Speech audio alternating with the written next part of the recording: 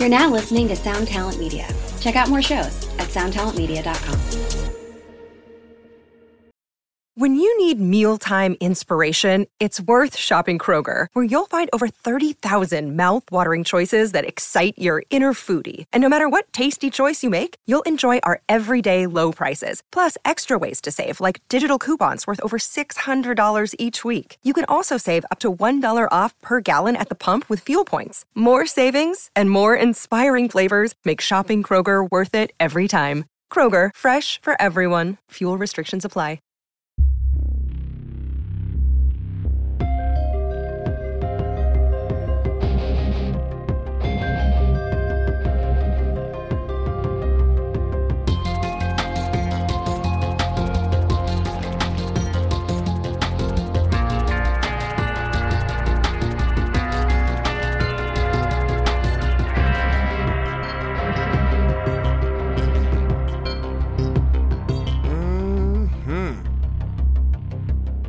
X-Men podcast.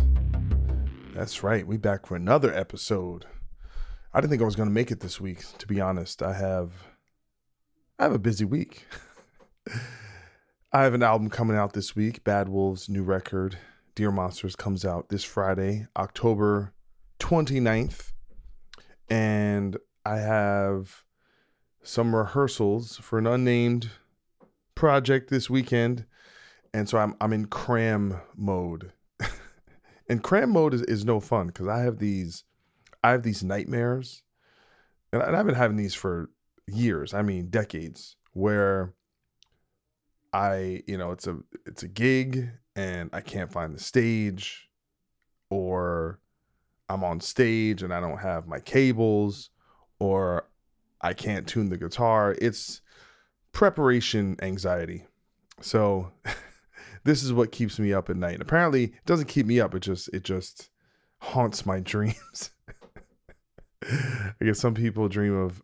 I'm sure I know I've talked about this on the show before, but it's just funny. Like I had it 2 days in a row, which is very rare.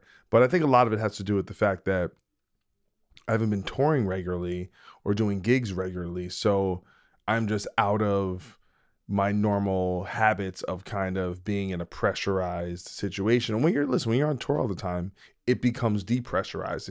It just becomes normal, right? So I think that's a little bit. So I have a lot of work to do in addition to doing a bunch of radio interviews and just, preparing to release an album, which is a lot. I'm expected to do things, got to post on the internet, be available, be an online person, which is not always the easiest thing for me.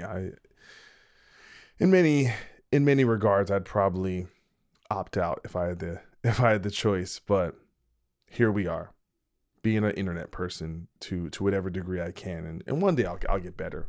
I'll do better. All right, guys. Anyway, I hope everyone's having a good week. I wasn't really sure what to talk about, but it's funny because was it last week or the week before? No, I think 2 weeks ago I did 20 minutes talking about the Dave Chappelle special. And it's funny, 2 weeks later, that's literally all people are talking about. Like if I go on my YouTube homepage, it's like this person reacting to, but it's not even reacting to the special. It's the reaction to the reaction, or sometimes the reaction to the reaction to the reaction. And I kind of realized this. I was watching this clip on Bill Maher, and essentially it was Bill Maher, this right-wing dude, and Andrew Yang, who actually Dave Chappelle supported in the presidential election. So it's basically three people who agreed with each other, right? But they're having essentially a debate with like a straw man, with this kind of mythical, angry liberal person. Which, listen, I've seen some of these people on Twitter. I haven't met anyone. I haven't spoken to anyone. I mean, every person I know seems to like the special. And my particular critique seems fairly unique. Like, I haven't seen really anyone make the points that I've made. And again, but it's like this weird nether world where either you get in a corner where you're like, now I do not like this person. I am on team anti-Dave, or you go on to I am team Dave, right? So if like pretty much almost any comedian is like, let me hear their take on the special. I'm like, I know what a comedian's gonna think. They're gonna think, well, I'm with the comedian, so this is our guy, and it's annoying to be in an environment where almost people's opinions are almost prefabricated. Like I know what Joe Rogan's gonna say, right? I know what Andrew Schultz is gonna say. I don't have to watch the video to go, what do they think?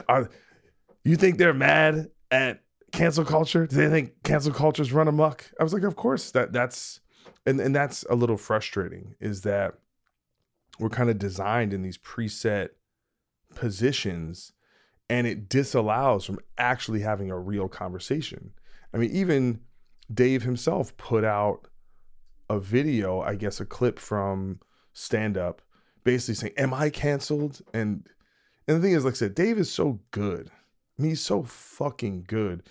Basically, his ability to give an argument is like, I mean, especially he's out there, he's on his own. He owns the crowd. It's going to be a compelling argument either way. And he I guess he put out a documentary that's being pulled from all these film festivals. He's like, am I canceled? And it's like, Dave, you're fine. You're fine. All right. You have more money than God. Everywhere you play is sold out. You're a comedian that sells out arenas, right? Listen, if a band plays an arena, they need pyro. They need 500 crew people to set things. I mean, comedian just goes out there. There's very little. He's keeping all the money, and the tickets ain't cheap. He's doing just fine. And I'm pretty sure his documentary, he can put it out on his own. I don't think he doesn't really need the industry at large. So this idea of cancellation, I just don't think we know what that means, right? You know what cancellation is not? It's not criticism, okay? People criticizing you is not cancellation. I think a big problem with this thing and a common critique about the critique is that people are criticizing who haven't watched the special. And I think that is 1000% valid. Don't critique something if you haven't seen it, or an album you haven't listened to it, a book if you haven't read it. Don't do that, enjoy it firsthand or not enjoy it firsthand, and then make an opinion on it.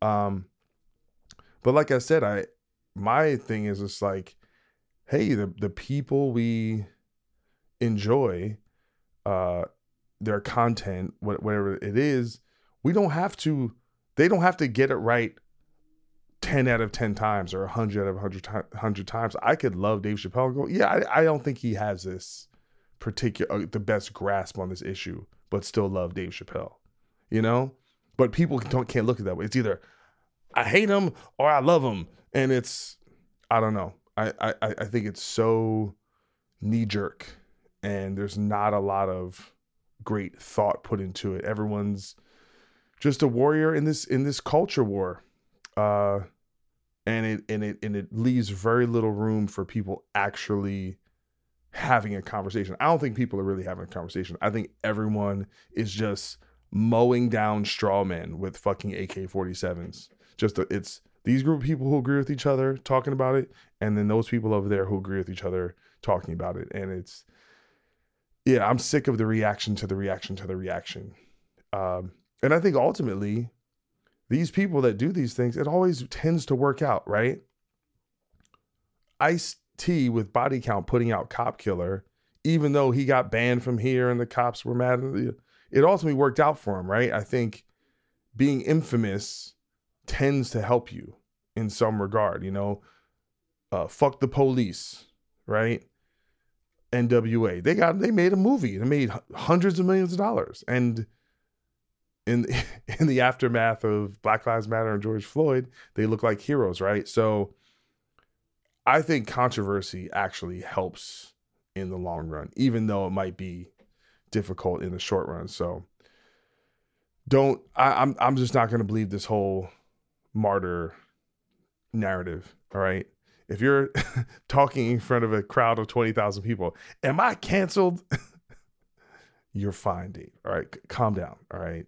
Criticism is not cancellation. Okay. And not being uninvited to film festivals, I think you'll survive. I think you'll be just fine. Let's calm down. All right. It's tough being loved. All right. Alrighty then. We have a show sponsor this week. Yes, we do. It's a band from Grand Rapids, Michigan, and these gentlemen are bringing some heavy metal.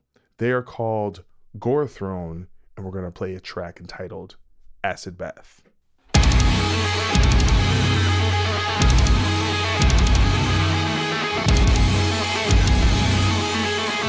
much time it takes to dissolve you.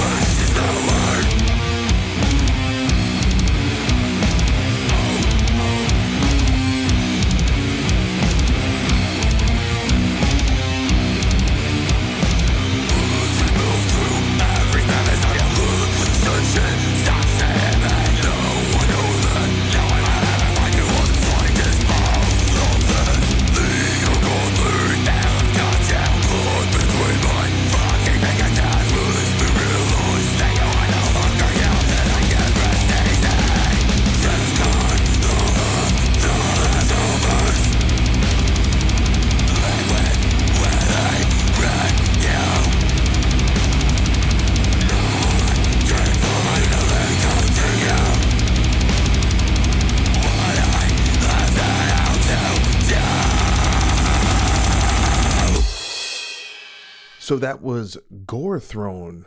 By the way, that's one word, Gore Throne, with their brand new song entitled Acid Bath. And it's from an album, I guess, or EP, better way to describe it, an EP that came out earlier in 2021 called The Dissension. And if you want to check out the band, go to their Bandcamp. By the way, that was some heavy, old school death metal. Like, I feel like I was in Milwaukee Metal Fest back in 97, even though I wasn't even there in 97, but I feel like it just has a very throwback vibe, and that the album cover actually is very throwback. I love it. Great fucking logo. Some metal ass shit. Cursing a lot, I apologize.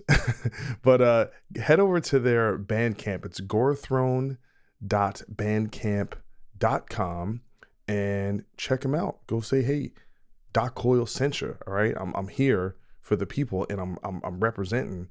And you also want to head over to their Facebook page, which is facebook.com/Gorethrone official.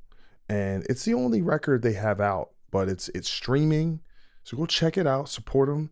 Be like, yo, I'm here for the fucking real fucking metal, the real death metal, that shit that makes you want to get up in the pit, try and lump someone, like Kid Rock said back in the day. Anyway, I want to thank Gorethrone for sponsoring the show. It is always appreciated. If you would like to sponsor the show, please get up in my DMs or send me an email to the X-Man podcast at gmail.com. There we go. Alrighty then. We have a wonderful guest this week. And like I said, this is too, after, like I said, it was dry with women on the show for a long time. And so I'm glad we could rectify this. We have two ladies in a row. Hey, maybe I'll get a lady on for the next show, because I'm sick of this shit. All right. So we have Vicky, the lead singer from Agonist. Is it The Agonist? Am I screwing that up? Great band from Montreal. I go way back with them. God forbid, used to play shows with them going back to like the early mid 2000s. And Vicky is just a bona fide badass. I mean, incredible vocalist. She has a really, really just dynamic personality. She's crushing it on Twitch, and they have a new album coming out. So I'm not gonna mince words, and what I'm gonna do is I'm gonna introduce her, and I'm gonna say her last name. It's Greek, so I'm gonna try and not fuck this up. And if I get in trouble, then it just, sometimes you get in trouble in life. All right. So without further ado, check out this incredible interview with the awesome Vicky Psarakis.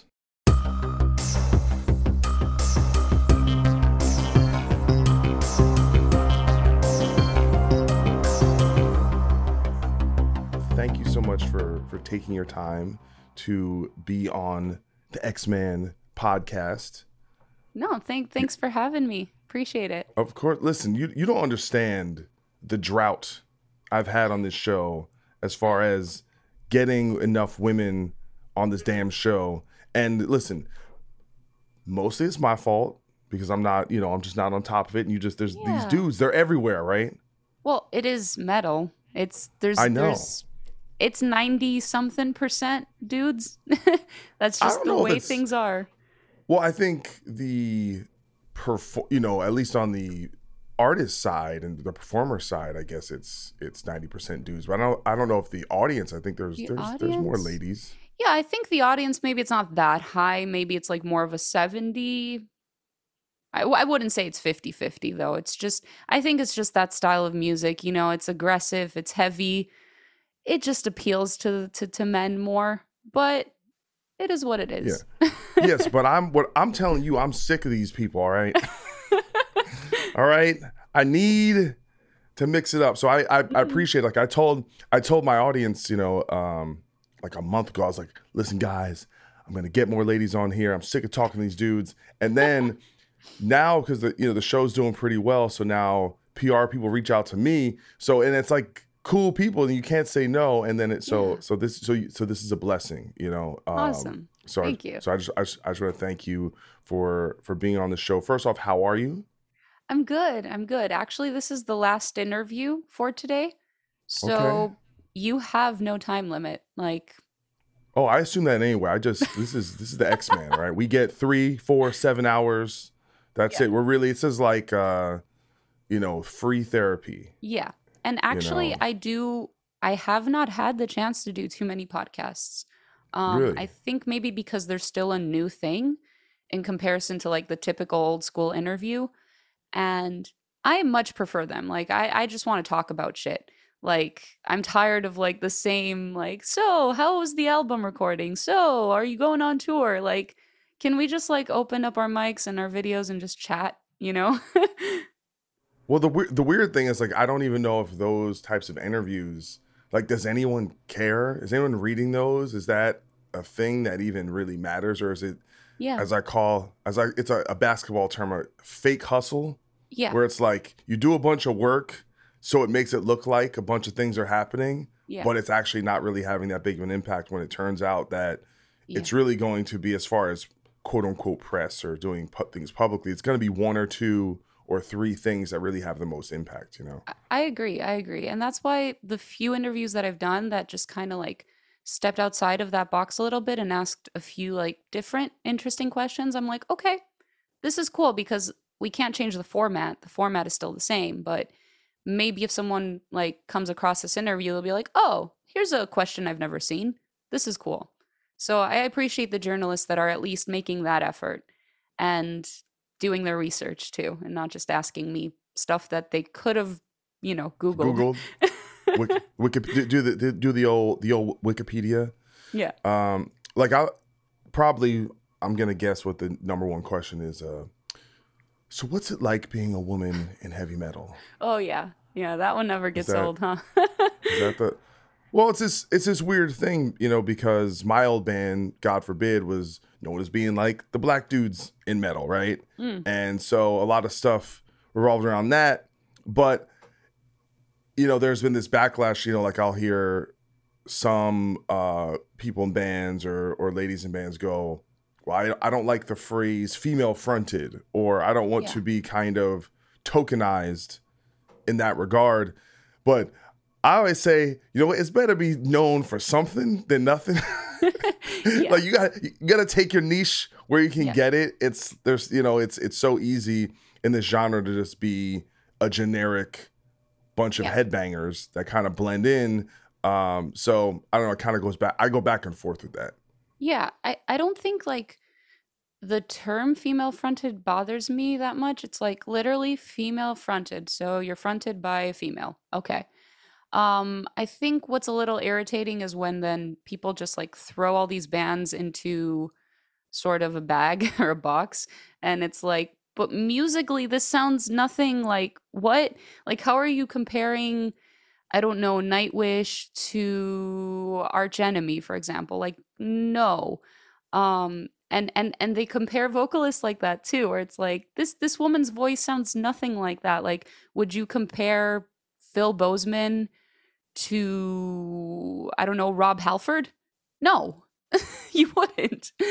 But one thing I can say though, I think there is. I wonder, and I don't have like the metrics in front of me, but I do notice a lot of, like, there's a tour out right now. I want to say it's Butcher Babies. What's the other two other bands? I'm forgetting the name of the two other bands that are on the tour right now. But it's three bands fronted by women. Yeah. And I wonder, and I've noticed this, just going to kiddie shows or going to OTEP shows, where you notice that there tends to be a higher female demographic in terms of being into the band, because I think more often than not, people want to see themselves in the bands. They tend to connect with that message more when they feel represented, especially like lyrically and things things of that. So I wonder, because of that, you might just get a crossover between fan bases where if there's a young girl, young woman into metal, they're going to connect with artists that they feel that they relate to more. Yes, and that does happen. Like I have, for example, like a lot of people that follow me like on my Twitch streams or my Patreon or whatever, that I know that they listen to a lot of female fronted bands that don't sound alike, but they do acknowledge that, like, thankfully, like my closest fans that to this point are friends, they tell me that, like, yeah, you sound nothing like X singer, because you see those comparisons all the time in like the comment section too, and it's like, okay, are you guys really listening to music with your ears, or are you just using your eyes? And I think as a musician, it's a bit of a struggle to. I've only realized this like the past few years that not everyone has the same ears. Like obviously your ears are more seasoned. You've been in music from the early demo stages to production. You saying I'm You old? Not you. I mean, like you, Seasoned. me, These everyone. are seasoned. I like this. That's what I'm gonna tell. No, I'm seasoned. All right. It's like seasoned. the rack. It's like there's some paprika Right. and some salt. Seasoned ears. I like this. Seasoned ears. I'm taking that. Cool. I appreciate that. But yeah, like you pick up on these nuances as a musician that the average fan of music doesn't. So, you know, they hear two bands, they kind of sound similar. So I think the vocalists sound similar, and it's like, no, we don't. But it's okay. Like I think you shouldn't be upset when that happens. Like, because I've seen a lot of people get upset over it, and maybe when I was younger it bothered me too, but like I can't fault someone for, at the end of the day it's just their opinion, right? You can't fault someone for that. So Sure. yeah. Sure. Listen, and it's metal itself is like this constant interplay between purists and elitists and kind of this want, right? I think from an artistic standpoint to constantly do new things and try new things. But I've always said this, you know, metal is inherently kind of a conservative mindset, which is it has reverence for the past, wants to has very kind of strict ideas about what it considers to be the proper way or right way to do something. So there's always going to be that tension, right? Between anytime there's for example, you know, like when like new metal comes out, then there's a certain type of purist who's not going to like that. Or when like emo metal comes out or whatever new thing comes out, but we need all that new stuff to keep growing the art form and keep getting new people involved, you know? So it's that tough idea between understanding that kind of vocal percentage is always going to be there. There's no way around it really. But in a way, I think that's also a reflection of the passion of the fans, that they are that connected, that they even they're but even if they're like pissed off about something, it actually is a reflection of how much they care, you know? Yeah. Well, I will say I'm really against that sort of metal elitism. I've been, I think as everyone, a little bit of a victim of that, in that what got me into metal was new metal and a lot of those like crossover bands. You don't go from, well, what was on the radio? Like Britney Spears was on the radio in the 90s when I was a kid. You don't go from that to Cannibal Corpse. You need something to kind of bring you into the heavier stuff. Hold on though, but have you heard the Children of Bodom cover of Britney? Right? I have, I think that's the bridge between death metal and Britney. So just putting that out there. Yeah. But my point is, you need those bands. And I felt, because I wanted to belong when I was younger, I was like, there was a phase where I was talking to friends of mine, like in my early 20s, and I was like, oh, that's not metal. You know, that's too soft to be metal. And now I'm sitting here in my early 30s and I'm like, well, that was a stupid thing to say. Like, just listen to what you want to listen to. It doesn't matter if it's pure elite heavy metal or if it's like got some pop elements in it or hip hop elements in it. That's especially one that bothers me. People that are upset with rap and metal. It's like, do you not realize that these two genres of music have the same origins? Like, come on. Well, that's what's actually really funny about it, is when rap really first started to break out, all the metal artists supported it. Like you'll see like Guns N' Roses wearing like, you know, Axl Rose wearing an NWA shirt, and the Anthrax dudes, and Slayer, you know, Slayer worked with this Rick Rubin, who was working with LL Cool J and Run DMC, that it was because they were very kindred spirits. But then there was this, I don't know. It's just, I actually, when I was writing for VH1, I wrote this article about kind of the things, you know, about the purism in metal, and where and unfortunately a lot of it kind of ties to, I think, European roots, and I think that's considered, the more European it is, the more pure it's considered. And hip hop is inherently kind of American and urban, and it's seen as something different. But that's a little bit of a rabbit hole. But kind of speaking about how you got into metal and the things that developed. I mean, how did you get into singing, and especially discovering kind of extreme vocals and figuring out you could do that stuff? Yeah. Well, I'd been singing my whole life. Like singing to me was just something I did. I was one of those kids that could sing on pitch. So, teachers would make me be in the choir. They wouldn't force me, but they were like, Vicky's good, make her sing. And when you're 5 or 6, you don't know what you want to do in life. You're like, okay, I'm good at this. I might as well do it. So I would always sing along to music, but I can't say that I ever had that passion to be a vocalist. Like I didn't really care for it. I would just sing, in my bedroom, in the shower. Where'd you grow up, by the way? I'm sorry. Yeah, so I grew up in Chicago, but then when I was 10 years old, my parents and we moved to Greece because my parents are Greek. So, and I stayed there up until the age of like 25, and now I'm back in Chicago. So I do have a lot of American and European culture. So what you said cool. earlier, It's very unique. Yeah, I'm really grateful for that. But like what you said earlier about like the European scene being really different from the American scene is like 100%. And I lived through it. Like there's bands that were huge in Greece, and then I came here and I'm like, you guys don't know this band?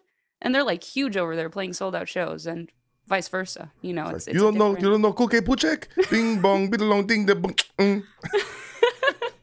Yeah. So I moved to Greece afterwards, and I was there for 15 years. And it was in high school that I heard heavy music for the first time. And you said it was the newest of metal. Well, no. Okay, wait. That I heard a little bit earlier, middle school. Okay. And I liked it. So I liked Linkin Park, I liked Evanescence, I liked Korn, those types of bands. Really cool stuff. But then I got like a mixed CD, so the modern version of the mixed tape, with a lot of like the classics in metal. So there was like Iron Maiden, there was Judas Priest, Metallica, all that stuff. And then there were a few bands with screaming as well, primarily from like the Swedish death metal scene. So like, In Flames was on there, Opeth, Dark Tranquillity. So just a mix of metal bands. And I was like, what the fuck? Like, what is this? Because from a vocal perspective, I'd never heard the screaming, but I'd never heard that like power metal heavy style of singing either. Yeah, that just epic voice, big voice, and that's when I started listening to metal. And I would save up my allowance and go to the local record store and spend like $200 on CDs. I was like, okay, I listened to this one Opeth album, I liked it. Let me go buy all the Opeth albums. And now, are you back in Chicago at this point? Yes. Gotcha. Yeah. I don't buy CDs anymore as much because now I'm a musician and I use that money for gear instead. But oh yeah, I could see it. You got the bomb setup over there. You got the lighting right. I'm very jealous. Thanks. Well, I do stream full time now. I know. We're getting to that. We're getting to that. Yeah. One step at a time. So basically, it was heavy music that inspired me. And initially, it didn't even inspire me to be a vocalist. I just wanted to write music. So I had a piano, no formal training. And I started writing my own music. That wasn't very heavy because how heavy music can you write with a piano? And I just started singing. I decided to start singing my own music because I'm like, well, you can sing. Might as well sing your own music. And that kind of spiraled. And then I thought, well, singing is easier. Naive me. Singing is easier. You're not starting from 0. You're starting from like a 5, I didn't think ahead to like tours and like the restrictions that singers have, that they can't just like stay up all night and yell and be able to perform the next day. But that's another story. So that's how I got into vocals. And screaming, I only started doing that when I was 25. So wow. It took me a long time. Well, the screaming thing, it's always like, the superhero origin story. It's like Spider-Man like waits for a bus to fall on him before he realizes he can lift the bus. Right. Because I can't scream. Like I can yell pretty heavy. Yeah. So I'm like, so anytime, male or female, I'm like, how did you learn you could do that with your face? You know? So I think And do it properly without hurting yourself. right. That wasn't the case for me in the beginning. Like as anyone, I think maybe now if you're learning, there's like so many like good tutorials out there that are free that you can learn like the safe way. But when I started, not really. Like I would go on a YouTube video and it would be like a 10-minute tutorial, and 8 minutes they would just tell me like drink water, warm up, breathe through your diaphragm, and then just exhale and scream. And I'm like, how'd you get from that to that? Like, come on. you know. Now there's guides for that. So Yeah. I had to experiment. Obviously, like the first screams that I did were like the bad Cookie Monster, where it's just like all like a like a big exhale of air, and you're like, I can't do this for long because I'm gonna blow out my voice. But I started like listening to different styles and like trying to imitate them. But I think the reason it took me so long to get into it is my singing background, because I just always sang. So I felt like I didn't even think of screaming. I was like, I'm just a singer, you know? It didn't even cross my mind. And it just like circumstantial. A friend of mine asked me to give it a shot. And I did. And then I'm like, well, this is interesting and this is a challenge. So I'm gonna learn how to do it. Is it and this is something I've always been fascinated as well. I mean, is it something in terms of trying to express yourself emotionally that it's a place that is kind of cathartic for you to have that other outlet or that other kind of end of the spectrum?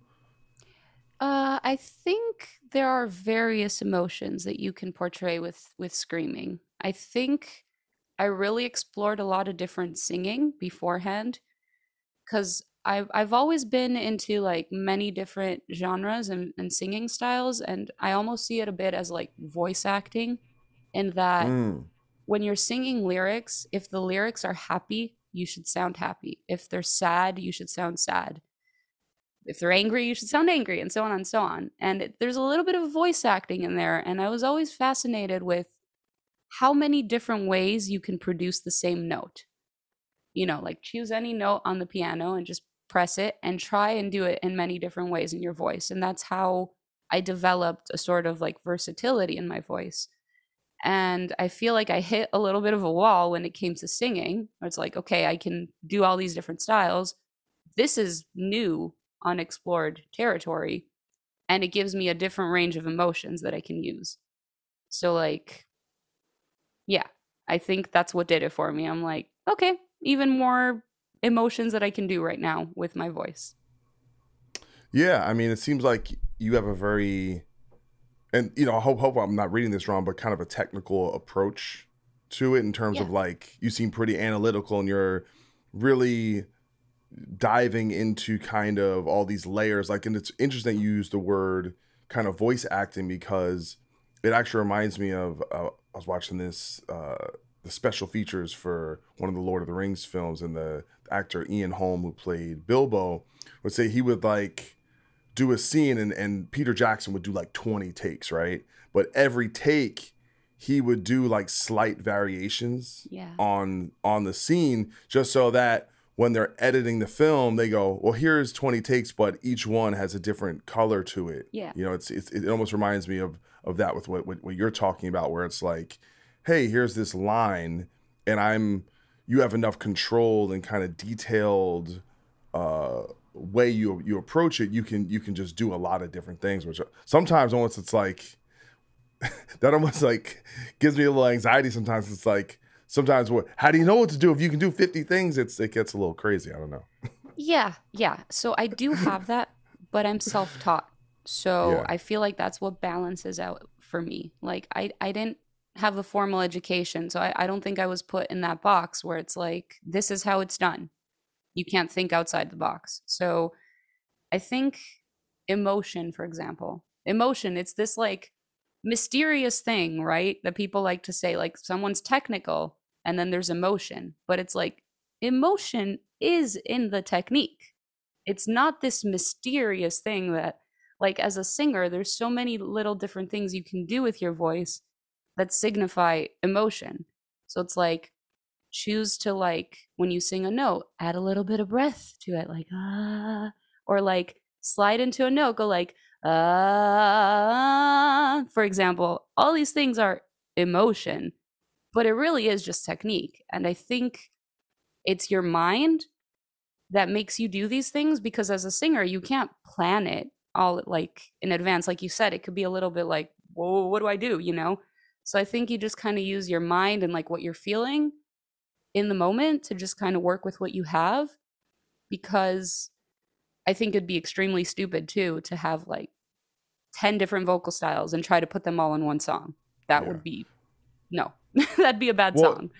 It kind of just, the way I relate to it as a guitar player, and especially as a lead guitar player, is you spend X amount of time practicing technique or working on all these things, but then when it's like, let's say I'm going to do something improvisational, you just kind of go for it, and the technique kind of just manifests itself. Yeah. And so you want to get to the point where you're not thinking about it, and it's just kind of something that this happens on its own.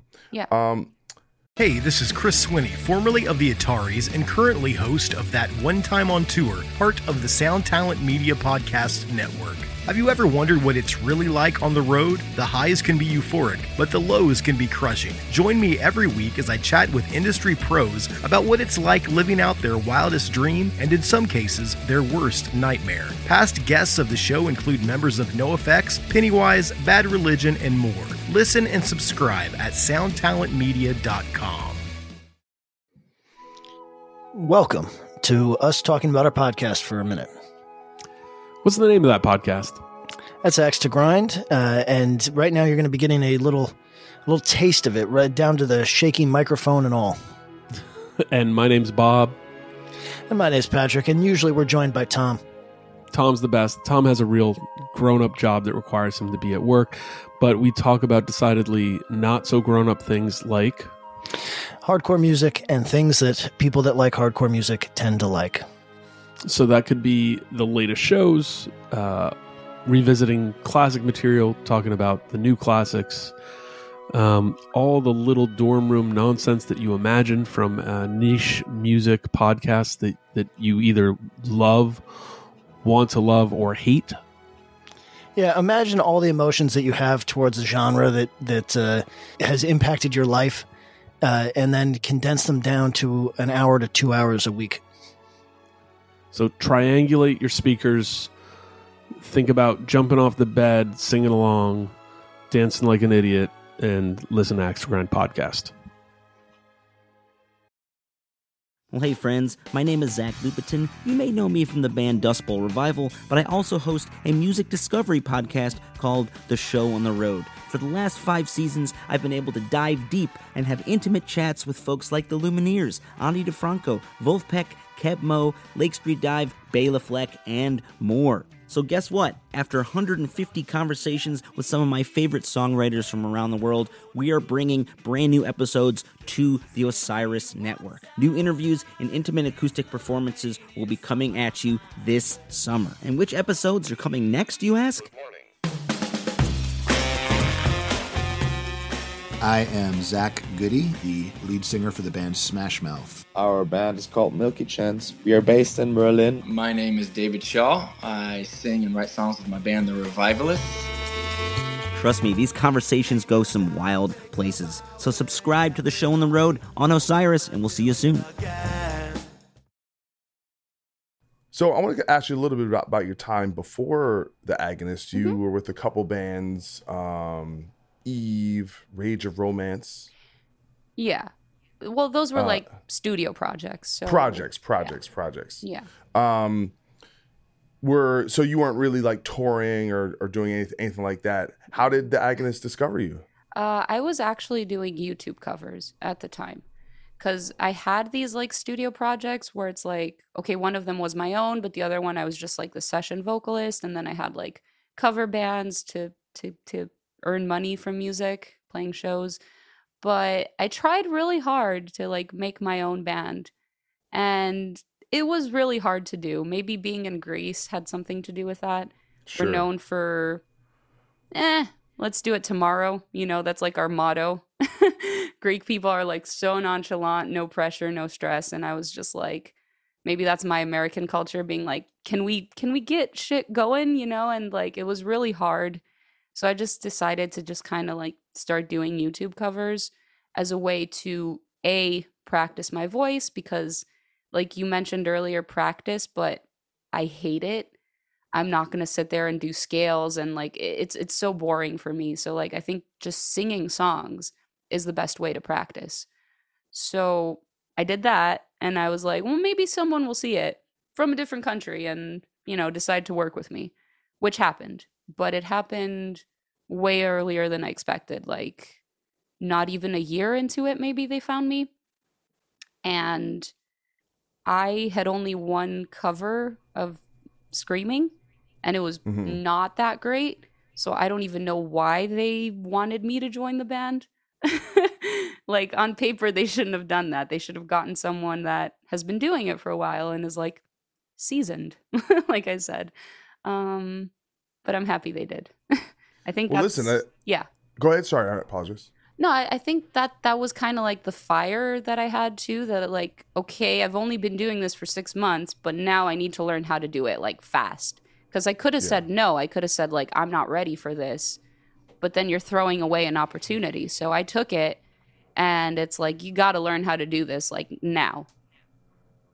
Well, no, but I was going to just essentially relate to your situation, because Bad Wolves, my band, just went through a very similar situation where obviously you have a fairly monumental figure that the fans know and big shoes to fill. Yeah. And at least with a band like us, and I'd say with Agonist as well, I think it's much easier to find a singer, an actual singer, and then teach them to scream than vice versa. And there's, you know, in my opinion, I think screamers, it's an amazing talent, but it is a lot easier to find a screamer than it is to find a real singer with a real voice. Yeah. And that was something that through our process, especially with Bad Wolves being a bit more on the mainstream side of, you know, the rock metal things, like, listen, ultimately that's what matters. And that's our songs. It's going to be 80% singing.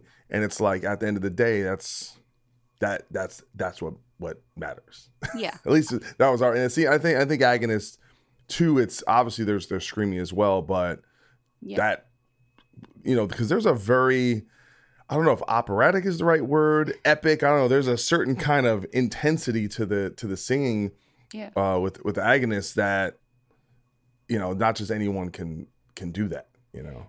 Yeah, so I agree with you. Like, I think singing, in my personal opinion, is way more important. Like, I love screaming and I love that emotion that you get, but it does not compare to singing. Like, singing is its own thing. I think it's way more versatile in the emotions that you can transmit to other people.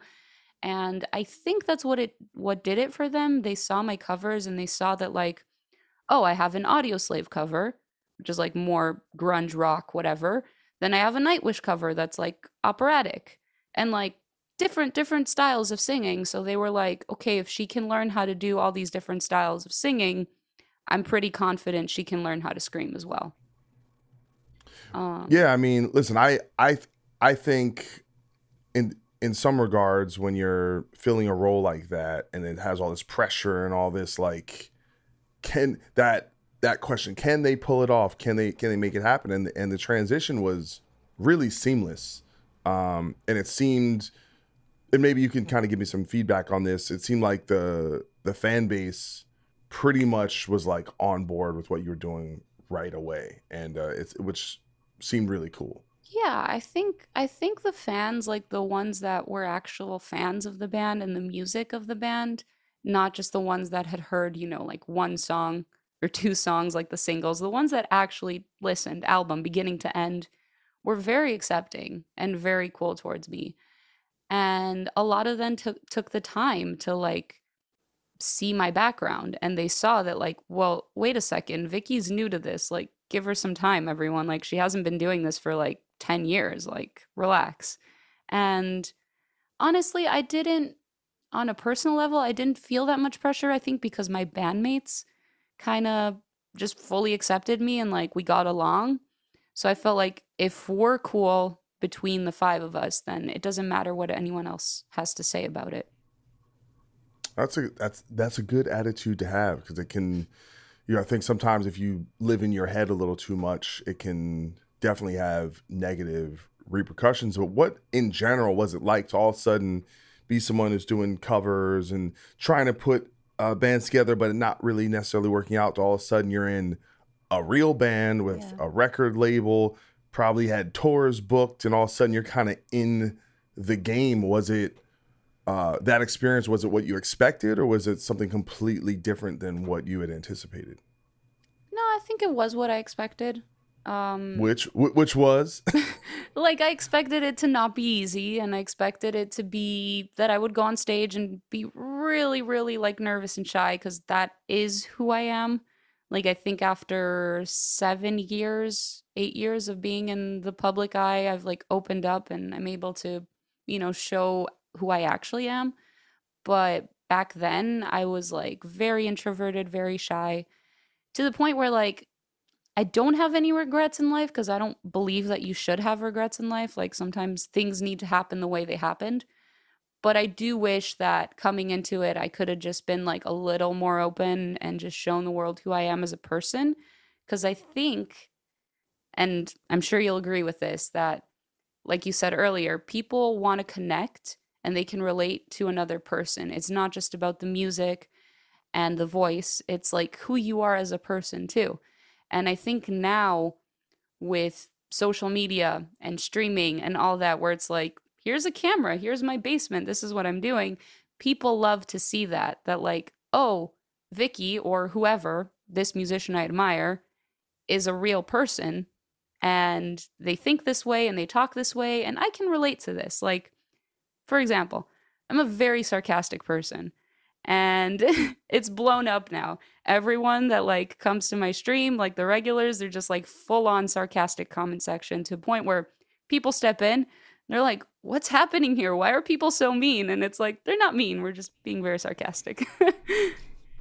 No, I think you've hit on something extremely important, and is that essentially, and I think this really probably connects to the idea of streaming or social media or TikTok or or YouTube, is this idea that we are about kind of connecting to individuals, and it's like they want to, it's like I said, a fan is really like an odd extension of someone who's your friend.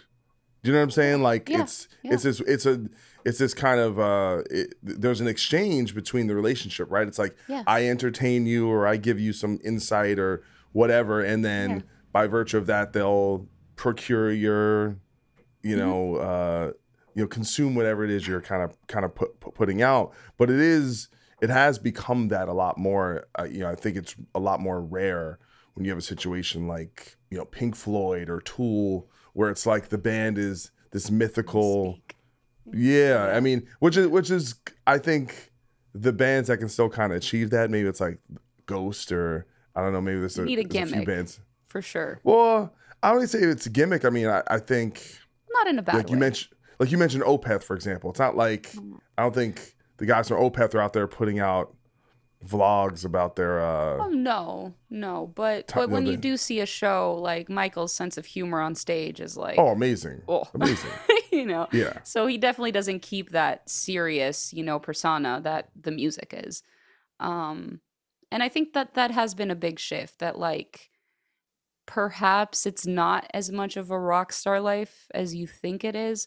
Like, we write the music that we write, and the themes are sometimes serious and they're emotional and deep, but we're just normal people, often goofy. Most metal musicians I've met are like goofs. And it's okay to show that, whereas in the past I felt like it was like, shh, you gotta be serious, you gotta stand and pose and do this and like be metal. Now it's like I feel like the more chill and laid back you are, the better it is.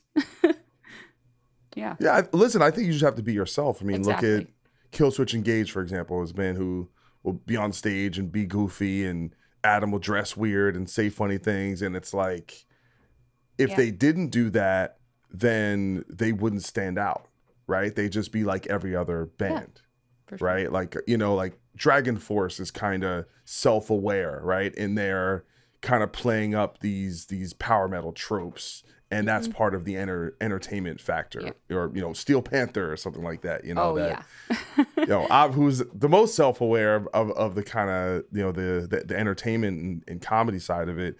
But yeah, I think ultimately you have to be yourself, because if you're up there pretending to be something, ultimately people, even if they don't know that they know it, it's something that instinctively they just kind of feel. Yeah. You know? Yeah. And when you have them like super metal, you know, bands like Lamb of God or Behemoth, you know that shit's real. Like, they're not. Exactly. Yeah, exactly. It's that's why they're successful, is because the authenticity kind of bleeds through. Yeah. I agree with you. Like, yes, be yourself. And that was probably like my biggest mistake, in that, you know, I went on stage and it wasn't like I said, like, you gotta be metal. It's just, I didn't know exactly what to do. I didn't know how to stand. I didn't know how to talk to the crowd. And I felt like if I was just who I am, that maybe it would be a bit out of place. But it's like, no, you know what? It's not. Just be yourself. And people can feel it. It's like this instinct that you know when someone's being sincere. Well, I mean, it seems like, you know, you have this kind of fundamental honesty around that experience, but you don't seem like you're bummed out about it, or that it's, you know, you feel like kind of like okay with, hey, I was learning, I went through this process, but that's okay. Yeah, and I have that approach with everything in my life. Like, even vocally, like, I wasn't the same 10 years ago. I wasn't the same last year. Like, I feel like I keep evolving because I have that honesty in my own head and my own approach, that when I do something, I know where the problems are, or not problems, but like where it can be better, you know, and I work on it. I don't go out thinking like, yeah, I'm the shit, you know, because that's how you stop progressing. And at the same time, you can't spend too much time in the past and have regrets, because you're just wasting your life if you do that. See, another Greek god, Giannis Antetokounmpo, who from the Milwaukee Bucks, who's called the Greek Freak. He was talking about how, like, oh yes, you gotta come on. That was insane. Yes, I was watching that won season. The championship. That's right. Yeah. No, but he made this he had this great quote, and I'm probably gonna butcher it, but just about like, anytime you kind of harp on past accomplishments, like, oh, I did this and I did that and I won this award, he's like that's all ego, that it doesn't do anything, that, you know. And I always, sometimes, like, people will you know, because I'm, you know, with the show, I'll be pretty honest a lot of times in my monologues, if I'm dealing with depression, or if I'm going through something, and people write me like, well, Doc, you wrote this album, you did this tour, and I'm like, but that, it's like, in a way, like, the way I look at it, the past is always dead. Yeah. Right. And I mean, like, it, to the degree that the 20 minutes ago in this interview, that's already gone. Yeah. Like, it's already, the moment was there. Yeah. We enjoyed it, and we was there. But now it's like, now we're here. Yeah. So it's like, I always feel artistically, or even like from a productivity standpoint, it's like, oh, I did this cool thing last week, but it's like, but that was last week. Now it's, what am I doing this week? And maybe, and that's a little, I don't know if that's a perfectionism thing, or a kind of ambition thing. I don't know, but I'm always like, you know, like I say, every time I write a cool guitar solo, I'm convinced, I'm like, that's the last good guitar solo I'm ever gonna write. That's it. There's never going to be another one, because that's it. I left it all on the table. I don't know. Yeah. I understand what you mean. I think it's a blessing and a curse, because it's a blessing in that you're constantly pushing yourself, and you're like, there is no limit. You're just like, I'm just going to keep going, and who knows what I'll do a year from now, 10 years from now. But it is a little bit of a curse, because it's like, you got to remember to just pat yourself on the back sometimes and be like, yeah, I did that 5 years ago. I don't remember it too much because, it's a distant memory, but It's it like was another a cool person. thing. It's like another it's almost like someone else did it. Yeah. And I think there's a reason for that. Like maybe I'm wrong, but because I don't know what to trust anymore from the things that I read online, but I read that scientifically the reason that happens is because when you recall a memory or a situation, you're actually recalling the last moment you thought about that. So you think you're thinking about the event, but you're thinking of the last time that you thought about that event. And the more that happens, the more it starts to feel like you saw it in a movie or it happened to someone else. Like it's like an echo of an echo. Exactly. Yeah. If that's true. Yeah. No, listen, I believe it, but I think it's, listen, I think with my own regard, I think it's healthy to kind of go it's a way of not tethering yourself to the past and get wrapped up into like what I think some people could regard as the quote unquote glory days, right? Like I threw the game winning touchdown in high school, and kind of because I always feel like the glory days are always right here. Yeah. There's always something cooler, that's going to happen now, because I think when you get wrapped up in that, then you don't move forward and you don't do something cool now because you've already created some weird hierarchy in your mind that's just like that actually is bullshit. That's like no, you're going to do something way cooler now, and now you're limiting yourself by this other thing. So, and you don't even know what it might be. Like I was talking about this with my husband, that like it might just be that like you helped someone on the street, like you opened the door for them or you helped carry their luggage or whatever, and it's like you don't know who that person was. Like you see it in movies sometimes where it's like one simple action can lead to helping someone's life immensely, and it's like you don't even know in the moment, you're just holding the door for someone. Yeah. No, it's definitely, listen, it's so odd opportunities that you call, something you did 10 years ago all of a sudden kind of manifests itself in the present moment. That's why you always, like I said, I don't actually believe in karma. I just believe like, no, I don't. Because I and the reason why is that good things happen to bad people and bad things happen to good people all the time. But there's this theory about karma that it can kind of like transfer. That's depressing to think of, but like it can pass on to like your children or something. So I don't know. I can't say that I've read books about this, but there are moments that I do believe in karma, just by how things progress. And then here's why, because I think karma only works if you have a guilty conscience, right? So if you're like a sociopath and you do terrible things, I think karma doesn't work at all, because you're not dragging the energy around with you. So you can do something terrible and you just forget about it. Yeah. It doesn't work. I just think if you do enough fucked up things to people, eventually you create reprisals that come back on you. But it's not karma. It's just you're just doing dumb shit, and then people go, "Hey, fuck that guy," and then so it's not karma. It's just action reaction. Yeah, I get what you mean. I like to think that there's like a little bit of a balance sometimes in the universe or in someone's life. Like my life has been highs and lows. There's no mediums ever. Like I can have like a week where everything is going amazingly.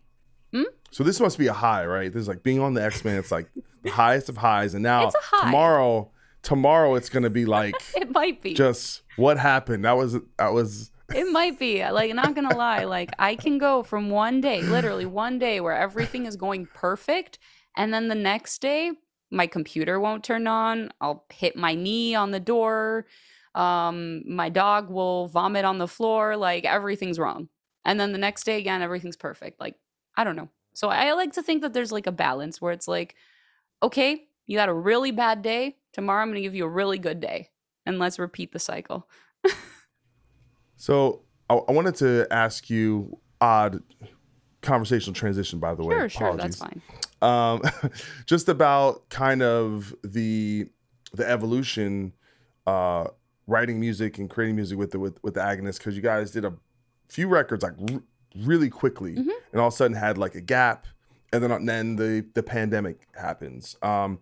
Is it a situation when they're writing music where it's like, and they're, because they're writing music that's pretty ambitious, that's got a lot of progressive flares to it, a lot where they just give you music and they're like, here, write to this, and you're kind of at the whims of what they're doing. Yeah, for the beginning, for the most part, I would just get the instrumentals and put my own lyrics and vocals on it myself. And sometimes there were songs that were hard to work with, not necessarily because they were complicated, but maybe it just, wasn't my style of song that I cared for, or maybe there was a riff in the song that I wasn't crazy about, and I just didn't think of being like, hey, can we change this riff? I would make like structure like proposals where it's like, okay, I need a breath here, can we add a little like instrumental section or something? But I didn't really speak my mind about things that bothered me in terms of like songwriting, where it's like, I'm not feeling too inspired by this riff, I don't think this riff fits, let's do something else. However, that has changed, like since our last full length and this EP right now, the process has been a little more open and honest, where if I'm not feeling it, I'll just be like, can we change this? Or I'll come up with like my own ideas. I have a piano right next to me, you can't see it, but like I'll like try and record something on the piano and be like, hey, can you turn this into a guitar riff possibly, And it's a better process because I can kind of have the final say, but not in like a dictatorship way, in more of a way where it's like, if you want my lyrics and my vocals to really work on this song, we have to make these changes. Yeah. And sometimes it's like from a harmonic perspective too, like the chorus for our last single, Remnants in Time, the original guitar chords on there were very simple. And I wanted to do this like whole big choir arrangement, and I just didn't have the footing for it. So I took those chords and I played around on the piano and I sent them back, and I'm like, can you put this on guitar? And it has more of a classical music sort of vibe. So I was able to build those tracks of choirs that I wanted to do. And so I like this process.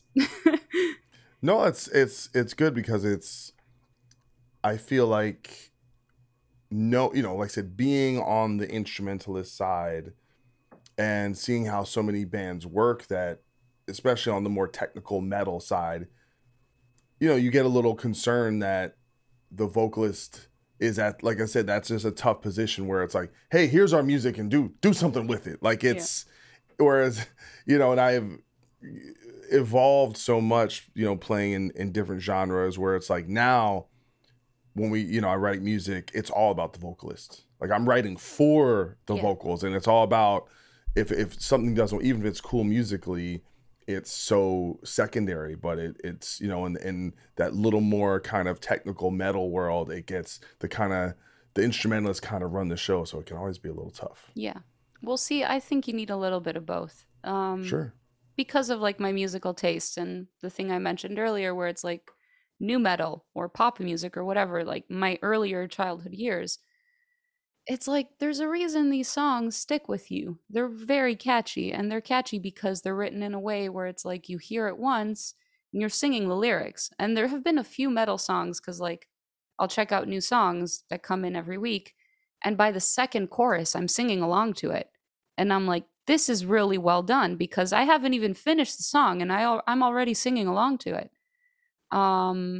And I don't think you need to do it, like if you are like in our case, like more on the extreme side of metal, you don't need to have a hook, like a singing chorus hook every single song, but it is important to work that in if you can.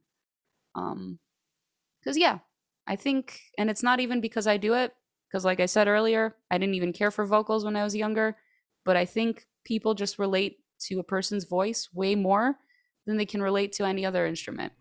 Yeah. Well, it's vocals and drums. It's the most elemental stuff, because it's, where it's all part of our body and the soul, and it's melody goes and groove, boom, and boom, and that's the reason too, like why the best metal mixes are vocals, drums, and then guitars, bass, and all that.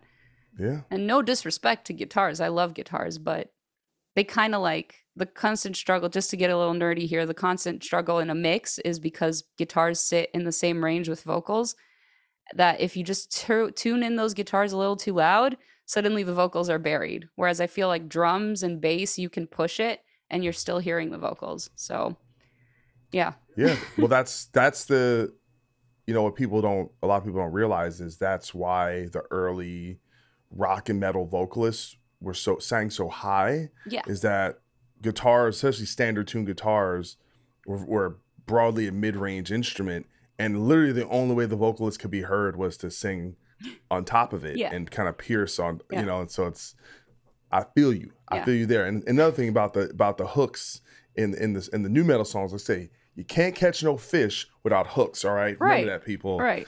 For sure. I totally agree. So I wanted to talk to you real quick about doing Twitch. Considering that you were someone that has been doing YouTube and things like that, you've essentially, your roots are being a content creator and kind of using technology to kind of show what you do and connect with people. So I guess to some regard, it's something you're just very, very familiar with and just using it in a different platform. Mm-hmm. Was this something that you got going during the pandemic, or you already doing things like this, Twitch? I wanted to start streaming before the pandemic, but I just didn't have everything I needed. So like I needed a new computer to be able to support it, and a few other things that I have now that I didn't have. But I think the reason I prefer streaming over YouTube, and I still like doing covers, I just find it's a long process. Like it'll take me sometimes 1 hour to record my vocals for a song. And then you gotta wait, editing, mixing, film the video, edit the video, put it out. It's a whole ordeal. And the more you do, and especially if you're a person that wants to be known for like your original music, you can't become like a full-time YouTube cover artist, So it's something that I enjoy and I'll still do every now and then. But I think the biggest appeal with Twitch is how it's in the moment, Like there's no edit, there's no, let's go back because what I just said is bad and people might take it the wrong way, or I'm an idiot and didn't turn on my microphone, like that has happened on a stream. I like how, you're just in the moment doing your thing. And I think it's especially important for musicians that are actually good at what they do. It's like, here's your chance to prove it, because it's unedited. No editing. Like someone asked me on stream while I was talking, they're like, do you have effects on your microphone? I'm like, I have a compressor and a limiter. But if I had any other effects, like my voice would sound very distorted. And I'm talking to you right now, like put 2 and 2 together, and they're like, oh yeah, you're right. And it can be educational in that too. But yeah, there was like one day, for example, because like Friday nights is normally when I would like do song requests. And I had just started the stream. Now, typically I have like 70 to 120 people. Like it's not anything crazy. I've only been doing it for 7 months. And I just started the stream, and 10 minutes in, I hadn't even started warming up or anything like that, because I do that on stream. I get this raid with like 800 people. And my heart's like, what is going on? Because it's like playing a show. Can you explain the raid to me? I'm a little lax on the Twitter speak. Okay, Twitter speak. A raid is basically when you Twitch speak. Sorry. Oh yes, Twitch speak. Yes, sorry. A raid is when you end your stream and you decide to take your audience and go onto someone's channel. So you raid them. And I got raided by this band called Halo Scene. I don't know if you've heard of them. They're like a live band that does covers. And they have a huge audience. So they were streaming. They ended their set. And I know that they play songs live. And that's what I was about to do, And suddenly from like 60 people that were there, because I had just started, there's 800 something people. I'm like, holy shit. It's like playing a show. And I was like, there is no time to warm up right now because it's the whole attention span. You have like 30 seconds, 1 minute, 2 minutes to get these people to stay.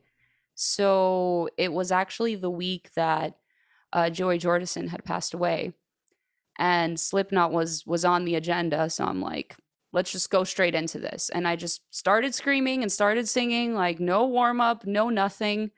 And I was like, I hope it's good. I hope I don't like sound horrible. So that's kind of what I love about it. And it was good. And a lot of people stayed. And then I proceeded to sing, I think, 20 songs that night. I was on the stream for like 4 hours. That's amazing. Yeah. I mean, do you feel like you're cultivating perhaps some new fan bases or connecting more with fans that you already, I already think a little had? bit of both. Like to this day, I'll still get longtime fans of the Agonist that'll stop by and they're like, hey, I had no idea you were streaming. So I think a little bit of both. And then random people stop by. Like it's happened where I'm doing screams and someone walks in and they're like, oh, why are you making those noises? Like they have no idea. But I just like the honesty about it. And I like that, like I said, it's a chance in this day and age where everything is so produced and edited, which I love a good production, don't get me wrong, but I don't love it when it's like people that can't play and can't sing, and you literally have the opportunity, like, oh, I sang 2 notes and let me copy paste that and let me auto tune everything. Like I hate that. So I love that it gives a chance to people that are actually good at what they do to show the world that they're good at what they do. Well, I watched a little bit of it, and you seem to have you seem so comfortable and have a knack for it and have a great interplay with the audience, which is really, really cool. And something I'm looking to get into, start doing Twitch soon. I just need to I have to get some things off the ground and figure everything out. Yeah. But are you, because there's obviously people like Matt Heafy who are doing amazing with it. Are you able to make some money with it and bring some revenue? Yeah, I'm doing pretty good. Like before the pandemic, I was not making money off of music because we know how horrible it is. Royalties are horrible. If you're not playing shows, how are you going to make money? And at this point, I'm a full-time musician, and with my revenue from Twitch, royalties, guest vocal work that I do, vocal lessons, I'm pretty good. There we go. Some people like to joke that I'm a millionaire. It's like, no, but I'm okay. I'm doing all right. I make tens of dollars a month. Yeah. It's the sarcasm thing I was telling you earlier. I'll be singing and people will be sarcastically like, this is how she makes the millions, everyone. I'm like, yeah. Millions. Exactly. If they only knew. So before I let you go, and by the way, thank you so much for taking your time to be on the show. Agonist, like I said, you have a new EP coming out, new video out. What is the deal post, I guess we're in this weird time where tours are happening, but then tours are getting canceled and people are postponing dates. Does the band have plans? And I know you have the bands in Canada and that stuff, visas and vaccine passports and everything. What does the kind of near future look like with getting off the ground, touring and things like that? Yeah, that's a big question mark because we did have a Europe tour that got canceled for November. That's not happening. So we don't know right now. We're looking at some local shows later in the year, but Canada's just not there yet. Like you see here in the States and in Europe, there's concerts happening, real life concerts, people next to each other. Canada's not there yet. So we're working on perhaps spring, US tour in spring and other territories around the world, but it all depends. And I just find that every country has different rules and restrictions right now that you don't know. In one place things are open, in other places it's not. So I think it's just do as much as you can from home. So I'm just going to continue doing what I'm doing and writing more music and putting out content and streaming and all that. And when they tell me I can go play a show, I will be there and I'll play the show. Listen, just keep bringing those millions, you know, Yes, and I think it'll be yes. fine. I'll be like, hey guys, I can't play a show because I'm raking in the dough here from my basement. Well, definitely. I would definitely encourage everyone here to check out Vicky on Twitch and the new Agonist single Remnants in Time. I'll play the song after this, and people can check it out. But definitely, is there anything else you need to plug? People need to check out. I mean, I have a lot happening. If people stop by like my Twitch or my social media, like I have a lot of content. I have like the Agonist. I have another band called Sicksense. I have covers. There's a lot going on. Too much. Love it. She is the queen of content. Okay. I try. Vicky, thank you so much. You have an excellent day and just good luck on everything. And I hope to see you somewhere on tour soon. All right. For sure. Thank you so much, Doc. Anytime. Take care. Bye-bye. Bye. If you look at the face of evil, evil will look right back at you.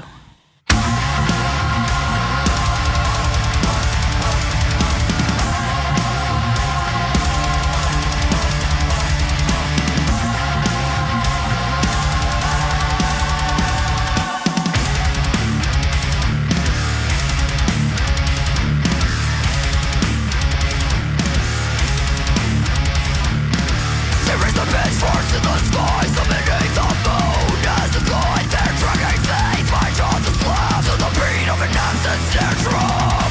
The vision unseen, the bodies dancing in the night. Of the beauty in unison cannot be denied. You can nail them to the cross, you can burn them at the stake, but the sins will never be forgiven. Would you trade an arm and a leg for the promise of time? Memories fade as new thought is created. They kindly move out for the good to take their place. A hope of redemption will never undo your wrongs. Time is unforgiving to those who try to run. For those who see the world as evil, let me tell you this: even cruel actions have a purpose to fulfill. They'll stay in places you thought now, elsewhere even less. Cause you see at the end, music would not live in an evil world. If you look at the face of evil, Evil will look right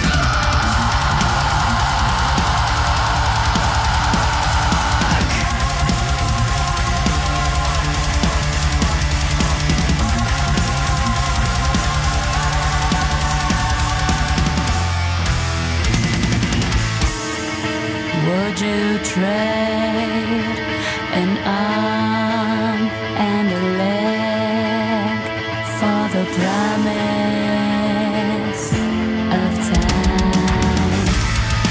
Memories fade as new thought is created. They kindly move out for the good to take their place. A hope of redemption will never undo your wrongs. Time is unforgiving to those who try to run.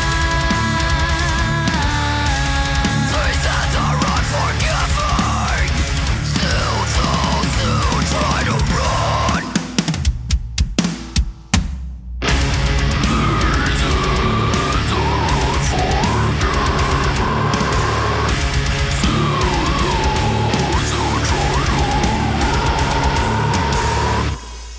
So that was the Agonists with their brand new song, Immaculate Deception. I did change my mind. I was going to play Remnants in Time, but you know, your boy likes to mix it up sometimes. I was checking out some tunes. I was like, you know what? I like this one. A little bit more to the point. Still brings the heat. And that's from their EP, which is out now, entitled Days Before the World Wet. And that's out on I'm forgetting the damn name of the Napalm Records. There you go. See, it might be late. I might be shot, but every now and again, I'll remember the name of a record label. Anyway, I hope you enjoyed the conversation with Vicky. She's pretty damn cool. I had a really good time having that conversation with her, and I love it when conversations, they just take on a life of their own. They go to different places, and it was, it's just always fun to connect with someone. Like I said, we didn't actually know each other before that, but it just felt like we just bam, hit it off running, and it was a great time. So definitely support all her stuff, support the Agonist. Hopefully they'll hit the road soon. And yeah, it's a crazy time. So many tours are getting canceled, postponed, blah, blah, blah, blah, blah. I've been going to some shows. I went to go see, what did I see in the last few weeks? I saw Volbeat and Municipal Waste. That was a lot of fun. I saw A Day to Remember and Asking Alexandria. Great show. I've never seen Day to Remember before, man. They bring the heat. They have a great fan base. And I was just at a show the other day, Cradle of Filth and Once Human, and my friend's band, drawing a blank. Anyway, man, I need some brain juice. Maybe I need to start taking Adderall or something so I can just have immediate recall. I'm always thrown into exile. See, eventually it comes to me. But I wish I had that ability to just never get stuck on something. Everything's just boom. I don't know if it's had too many Coors Lights in my life. I don't know what it is. Not focused enough, not meditating enough. That'd be nice just to have. I don't know, maybe to get on that Joe Rogan Alpha Brain. I took that for a little bit. I don't know if it really did anything. I don't know, but I think that's like the one superpower I'd like, just to be really sharp, just sharp all the time, on top of it, a brainiac. It would be nice. Alrighty then. Yep. Anyway, so actually before I go, looks like Bad Wolves, we got some tours coming down the pike. Nothing confirmed as of yet, but I tell you, that's the one thing I kind of need in my life. I think it's like I'm missing vitamin T. I need some shows. I need that connection and that vibe and just everything. I think it's been too long. 2 years, man. 2 goddamn years. Well, actually, it will be 2 years probably before I tour again. So it's a long time, and it's been that way for a lot of people. There's a lot of bands that haven't toured yet, but I'm definitely, I don't know. There's something about it. It's so, I guess it's one constant in my life. One could say a crutch, but I think with Bad Wolves, this new chapter, just getting that off the ground, and learning that whole new energy, playing new songs, right? That's a whole thing. And it's just a fun challenge, it'll be nice to get in a room and work those songs and get them. It's always like a project, building a house. Every time you have a new record, and you're like, all right, we got to play these songs live. It's never easy. It is never easy, but I'm looking forward to it. But everyone's busy. Everyone's running around doing a million things. John's away. Kyle's going away. I'm going away in a couple weeks. It's going to be a while before we can actually jam. So, and it's funny because we got the record coming out this weekend, but we're not really going to get to hang out, when the record comes out. It's a very, very odd process. So, and, like I said, the label chose to do this rollout where they're not showing a lot of music. If you go to this website, it's like Bad Wolves. So let me look it up. I'm going to do this in real time right now because I'm being that person. Where is it? All right. It's dearmonsters.badwolvesnation.com. There's previews every day, but I think it's only like one song a day. And it's like these little 30-second clips. So you can hear little bits. But, a lot of bands, they'll put 3, 4, 5 songs out before the album comes out, but they chose to go a different route. So a few days, you'll hear the full record and you go, hey, hot or not, 2 men enter, 1 man leave. But I'm very confident in the record, and I think you guys are going to love it. So, all right, that's it. Thank you for enjoying the show. Thanks for everything. It's been a lot of fun. I got to get to work and book some guests because I've been so busy with a million things. I'm a little behind on that, but that's how it goes sometimes. It's a little ins and outs. I wasn't even going to do a show today. I was going to take this week off, but I said, fuck it. We're getting the show out. We ain't skipping a week, all right? For the people, all right? Love y'all. The Knicks won tonight, 3-1. Boom. Enjoy that shit. Mamba out.